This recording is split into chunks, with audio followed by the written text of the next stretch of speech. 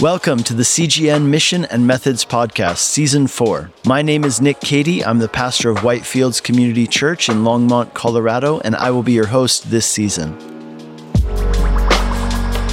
The goal and vision of this podcast is that it would be a forum for communication about Calvary Global Network. We want to share with you some of the stories about what God is doing. We want to talk about some of the initiatives we're involved in spearheading, and we want to answer the questions you might have about who we are as a network. On the episodes in this season, I'm joined by Pastor Brian Broderson, the founder and president of CGN and the pastor of Calvary Chapel in Costa Mesa, California. For Season 4 of the podcast, Brian and I will be interviewing the members of the CGN executive team so you can get to know their stories, hear about their ministries and the roles they play in CGN, and find out what they're excited about for the future. In this, the final episode of Season 4, Pastor Brian and I speak with Clay Worrell. Clay has been the executive director of Calvary Global Network since 2022, but prior to that, he planted and pastored a church in Waterford City, Ireland. More recently, he pastored a church in the Bay Area of California, and in this discussion, Clay shares with us what it was like coming back to the U.S. after years in Ireland, and how different cultural contexts shape the way you do ministry. Additionally, we discuss the merits of short-term mission trips and how to make them effective and successful for long-term fruitfulness. Here's the episode.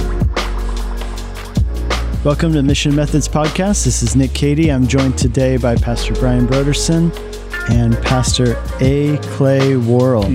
How are you doing? I'm doing great. Awesome. Yeah. Good to have you on here. So this season on Mission and Methods, we are interviewing all the members of the executive team. Mm-hmm. You are not just a member of the executive team, you are the executive director of Calvary Global Network. So we are excited to talk with you today. I'm excited too. Good. I'm glad to be here. Pastor Brian, could you tell us where we're at? We are on the campus of Calvary Chapel, Costa Mesa, and we are right in the midst of the CGN International Conference. Mm-hmm. This is actually our last day, so we're already getting kind of sad that we're going to have to end this wonderful party, but it's good. It's a great time. Great. Yeah. I'll say the same. For us, my staff and people I brought with me, just really excited about what's going on with CGN, but also just excited for the environment that's been here with the worship and the teaching. It's just been really rich. Yeah. So, you know, our theme this year, we've said it over and over, but is the Spirit of the Lord is upon us from Isaiah 61. And man, we've just felt the tangible presence of the Spirit since the moment we started Sunday night with worship through this entire week. It's been amazing. Yeah. I think that the messages from the pulpit have been extraordinary and very, very relevant. And just like you sense prophetic words going out.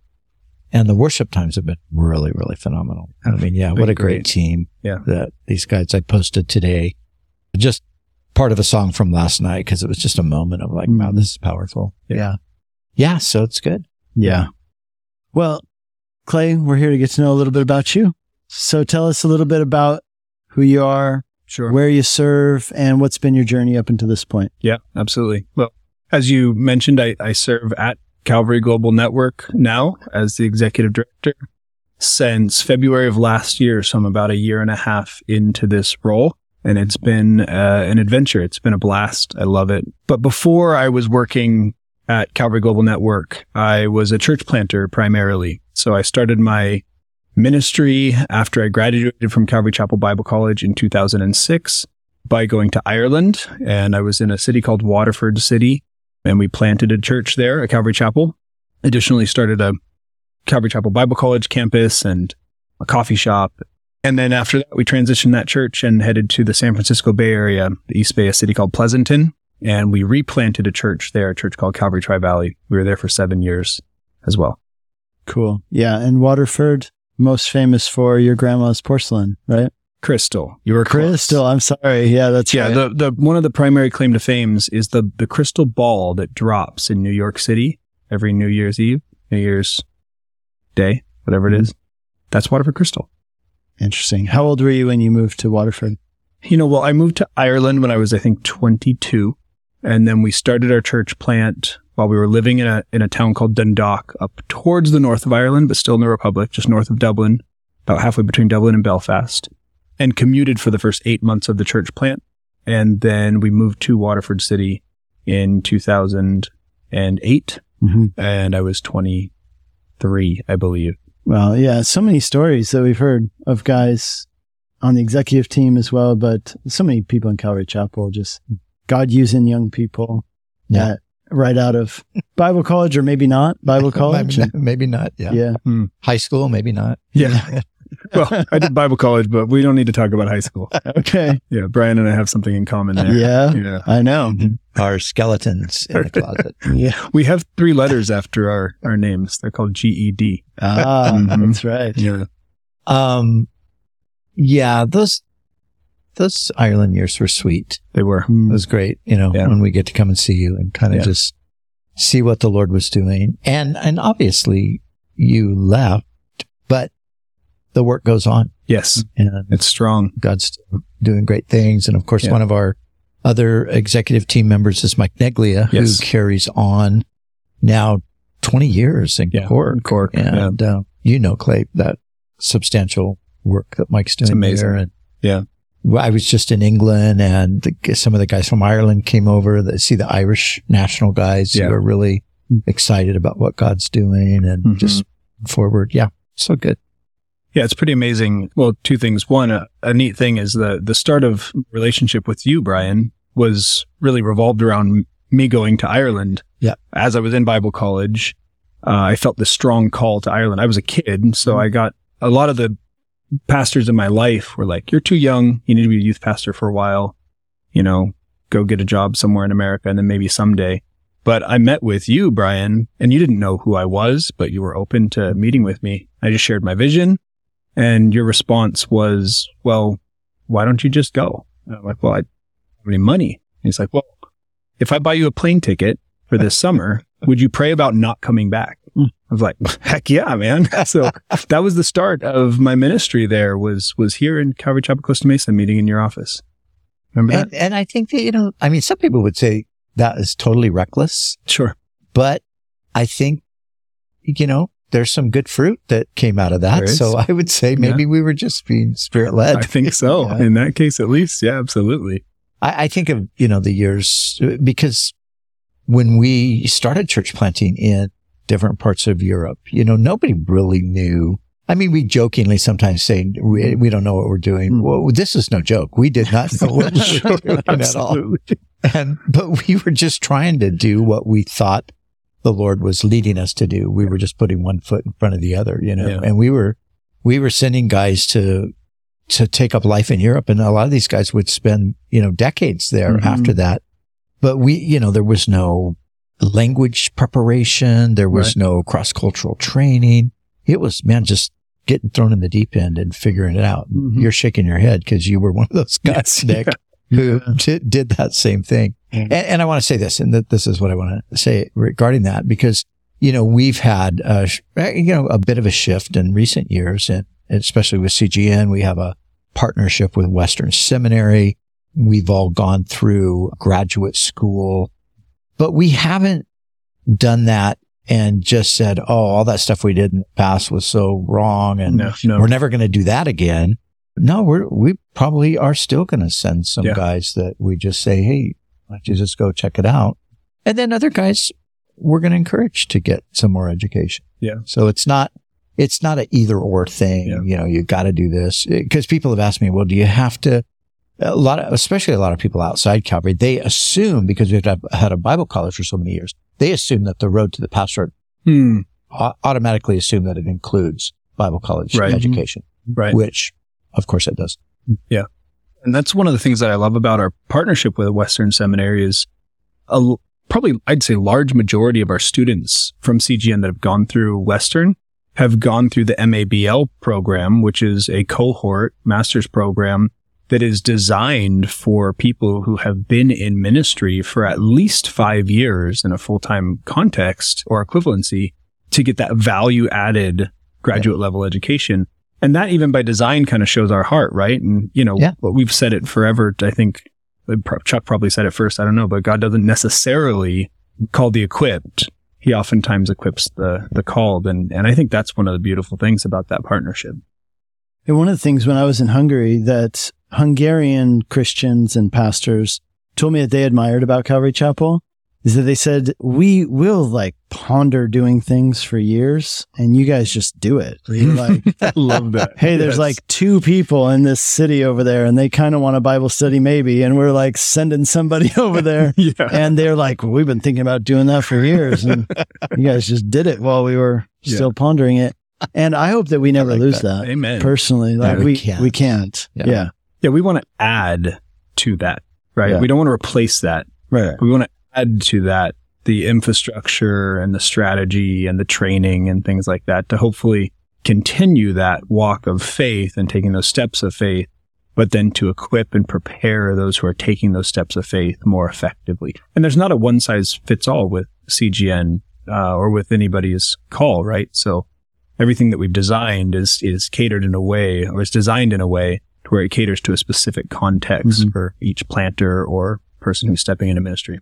Well, tell us a little bit about the story of that church plant. I mean, sure. I love hearing the story because every church has this like, legendary story of how it came into being. Oh my goodness. Yeah. So as I mentioned, I moved to Ireland straight out of Bible college. My wife and I dated long distance while I was there and she was still here, came back, got married, and moved together to Ireland 2 weeks after our wedding. So I don't necessarily recommend that universally, but it worked for us. And we started our church plant within months of being married as well. And as I mentioned, we plugged into a local Irish church in Dundalk, and that was key for our process because I think it was Rod Thompson who told me. I was interning with him at the Bible college after I graduated in between trips to Ireland. And I think he's the one that originally directed me to find local pastor and ministry leaders who can teach me the culture and a safe place where I can make mistakes as I'm going to plant cross-culturally. And I found that in Dundalk Community Church. So served there, did their youth ministry, was kind of an assistant pastor. And then, but shortly into that process, we started a Bible study in Waterford City with three people who had came to faith through a short-term mission trip that another Calvary Chapel had done. And so we started with these 3 Irish brand new believers in the kitchen of a man's house. And for 8 months, just commuted down midweek and taught those 3 people. And it grew like crazy in those 8 months from 3 people to 4 people. It was substantial. Wild. Yeah. I mean, if you put a percentage on that, that's actually not too bad. No. Right? But, so then we moved down and started the slow process of planting. And this is something that's really significant about our story as well is I was young, I was ambitious, I was really naive, and I expected things to really happen, I think the first 2 years of our church plant, we didn't cross over a dozen people. And it wasn't until we had spent this significant amount of time ingraining ourselves into the community in Waterford City that the church started actually growing rather rapidly. And we did that through a number of ways, one of which was when we moved to the city, we just got involved in the local farmers market. And my wife and I started making these janky little crafts that nobody wanted to buy, but it was a way in to be in the community with the people, build those relationships, and begin to get known in our city, not as the weird American Jesus freaks, but as just people, and build those relationships. The people who make the mediocre crafts. So yes, it started as that. That didn't last very long. We wound up getting involved in coffee, and that worked a lot better. I partnered with a third wave coffee roaster, and we that started our path into using coffee for the gospel, which that's a significant story as well. But well, tell us about it. Okay, sure. So that farmers market. All the while we're doing our Bible study. Eventually, we start Sunday mornings. We started Sunday mornings with, I think, 8 people or so. But that farmers market was really, really key. And as I mentioned, we partnered with this local coffee roaster. He's an Australian guy who we met through the farmers market. And we wound up doing his coffee stall for him in the farmers market. And that was really great. So we would do festivals. We would do the weekly farmers market in Waterford and in Kilkenny and so on and so forth. And that created a little bit of income for us, which was super helpful, but also made those connections. And a lot of our outreach was surrounding coffee and tea as well. We would go into the city center of Waterford, and we would just have a big sign saying free tea and coffee and just hand it out. And as people would come by, sometimes they would just take it and walk away. Other times they'd take it and say, why are you giving me free coffee? And we would just say something simple like, we're a local Christian church and we want to show the love of Jesus practically. Mm. And that often would turn into a conversation and often wouldn't. But that was kind of this theme of our ministry, was highly relational and just being consistent and present. And one of the ways that that kind of grew into maturity in our ministry is we had the opportunity later on, a couple years before we transitioned out and came back to America, to open a full-blown coffee shop in our city. Mm. There was a vacant space in the city center that I passed on my way to my office. And I just felt the Lord. It was one of those rare times in my life where I had that just almost audible voice of God. Not audible, almost audible voice, like, that's a coffee shop, you know? And so I called the letting agent, and it was super cheap, this teeny little shop front. And we opened what we called Portico, which was our coffee shop owned by the church, operated by the church. We staffed it with our Bible college students that were in town and volunteers. But it wasn't churchy, wasn't Christian-y. It was just good coffee in our city. And the amazing thing with that is, you know, people came to faith by coming to church and by being invited to church. But the people who came to faith through that coffee shop, through the relationships that they built there, were people that would have never in a million years stepped foot into an evangelical church or what would be perceived as a Protestant church. We had 2 guys come to faith who were, I won't say their names, but were active members of the IRA at the time that they were coming to our coffee shop. One of which married one of the American missionary girls, which is hilarious. Later on, after he got saved. Another one was this woman who, she was a kind of like Druid Wiccan type lady, ex-Muslim, and I mean, I could go on, but these things, these stories came from relationships that were built through us just serving good coffee and being friendly people in our city center. And in highly relational contexts like Ireland, I think that is so much more effective than going out and handing out tracts or trying to do big attractional events at a church. And I'm just so thankful for those years. Let me just jump in on the topic of short-term mission trips. Oh, yeah. Because you're mentioning these 3 people, you know, isn't that like the story like I told earlier, right? We got 3 people over here. Let's do this, right? Yeah. So you got 3 people that got saved on a short-term mission trip. I've heard a lot of people be down on short-term missions. And I kind of get it, because when we were long-term missionaries, sometimes we would get teams and we got teams of varying quality. Yes. And sometimes it felt like we were babysitting people. This is a waste of our resources, et cetera. It would be better if you just gave us, you know, the money that you would have spent on the trip. Right. And yet I think that short-term mission trips are actually a good thing. I don't think they should be diminished. I think you can do them better or worse. Yes. But Pastor Brian, maybe speaking to short-term missions, what's your take? Yeah, I believe in them, but I think exactly like you think about it, because of course I lived overseas and we had lots of people that wanted to come and help out that ended up being much more of a burden than a help. So you have to, if you're on that end of it, you have to really be selective with who you're working with and be clear about what, you know, you're expecting. And I think if you're taking a team, you're really going to serve. You know, that's what you're going to go do. Yeah. So you're going to go do whatever they need you to do, not, well, we've got this agenda. We want to do this. Maybe those 2 things will coincide, but maybe not. So, but I do think they're very valuable. And I think I found this, and you guys probably did too, for the local people, they're super encouraged. And because a lot of times we take young people. So they're like, we've never seen young people like this before. We've never seen young people that are happy. We've never seen young people that are like, you know, wanting to help and do stuff. We've never seen young people that actually loved God. And so this is it could be really impactful for the local people, you know, in that regard. And then I think for the short-term missionary, it's radically impactful because for some reason or another, when you hit the ground in another country, you just know that this is not going to be like my everyday, ordinary Christian experience back at home. This is a place where we're going to be in. It's action-packed. Yeah. And I think the great thing is, and usually what happens is when you get back home, you're like, well, wait a second.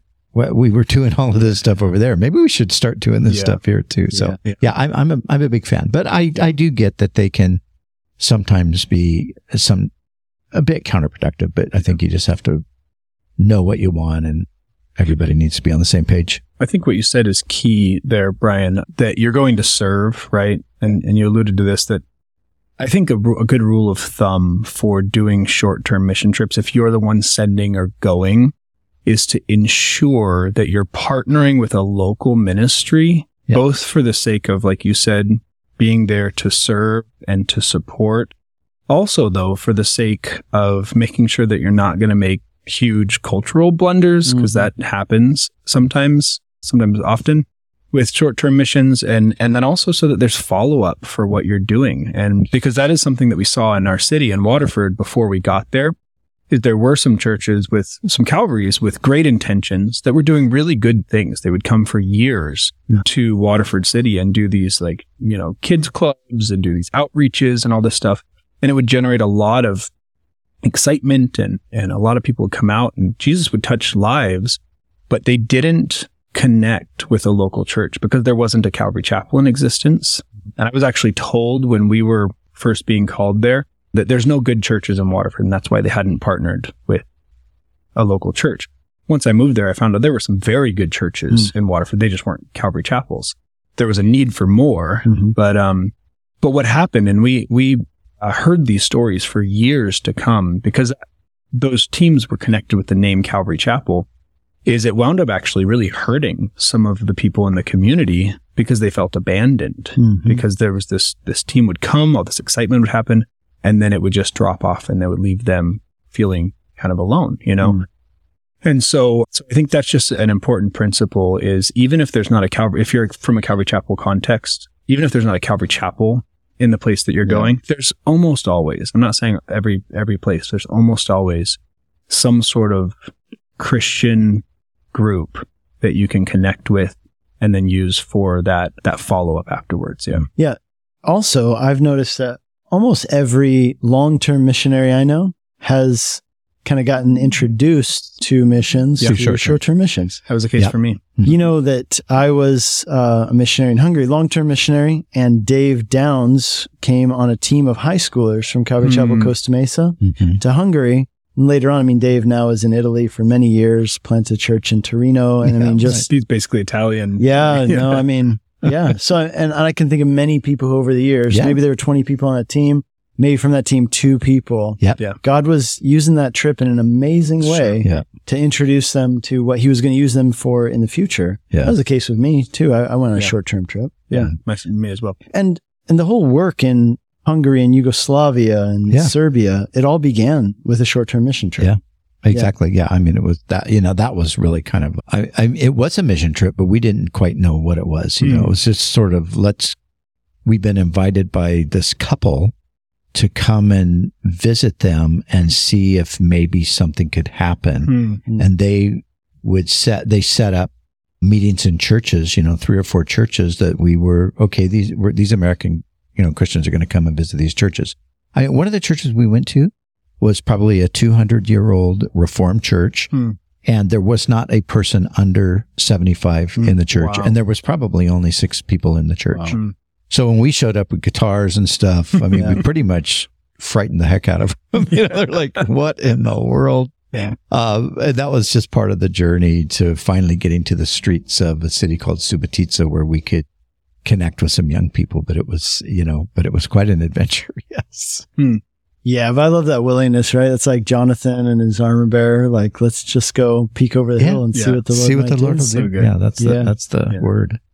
Well, with the remaining time, I want to hear about that. So you went from this, amazing thing going on in Waterford. Yes. You hand that over to an Irish leader. Yes. And then you come to the U.S. Tell us about that. Yeah. So Brian's a part of this story as well. There's a theme here in my life, Brian. And now look at us. Look, and we can't you can't get rid of me. Can't get rid of you. I did this to myself. You did. What have you think? So, the goal in Ireland was always to raise up local leaders to lead the church. And by God's grace, that happened. We were able to hand the church over to Tyrone Power, who's a Waterford guy through and through.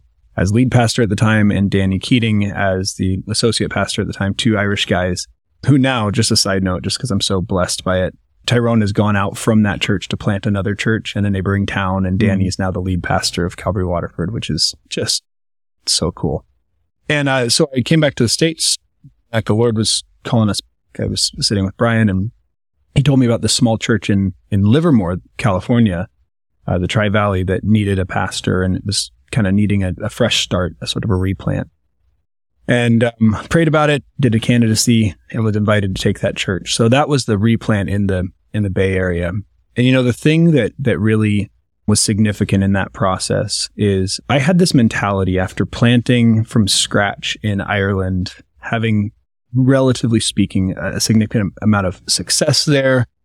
I felt like coming back to California was going to be just sort of a walk. I hate to say it, it's so prideful, but sort of a walk in the park. Like, this is going to be great. Like, it's going to grow. We've got some resources the church has. We've got this like 20 people to start with.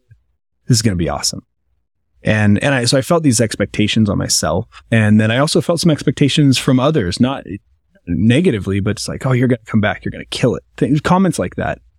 And let me tell you, that was not our experience. We came back and I can say this, like, replanting in the Bay Area was harder than planting in Waterford City. We underestimated the reality of culture shock coming back to our home state, which was significant.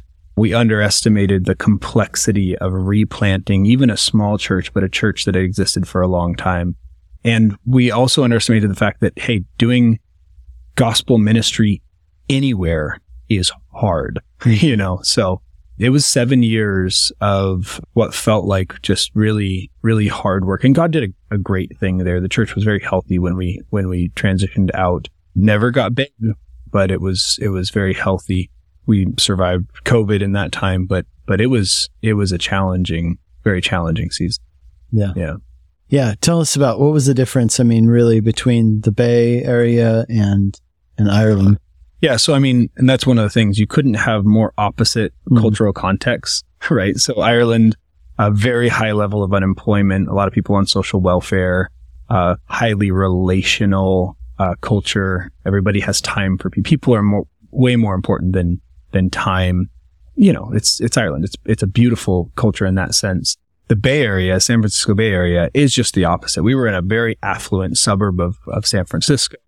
Everybody was so career driven. Nobody had time, and people were not that important. Relationship was not that important. You're in the Bay Area for your career, and you're building your career, and so that you can make your nest egg, get your resume, and get out, right? So that was a shock because we had been formed by our time in Ireland, both in the way that we do ministry, but also the way that we do life. And so I think the Lord used that because I think that this principle, that's one of the cultural aspects of Irish culture that's quite biblical, is community is a very foundational biblical principle when it comes to the church. Individualism is not, right? We're saved from individualism into the family of God. And so I think God used that, but that was one of the biggest shocks and one of the biggest challenges there is we found it to be such an uphill battle to build a church that was actually a family or a community and not just a place to go to check your church box and then go on about your life. Yeah. I was at that church last year. Yeah. I did some things with them, and man, it is, I would describe it as a vibrant church. Yeah. I loved it. Yeah. So that's awesome. Clay, let me just ask you, final question. What is it that you're excited about for the future of CGN? Man, all the things. Let me just say this. I could say so many different things when you ask me that question because I'm so excited about CGN. But just because we're at this conference and experiencing this, I think one of the things that I'm most excited about CGN is that God is building this network to be a group of churches that are just so excited to be together, but not just to be together, but to work together. And that's one of our big emphasis in CGN, right? Is that we want to fulfill the Great Commission together. We're a family of churches working together to to proclaim the gospel, make disciples, and plant churches. So it's not just about who we are, but it's about what we're doing together.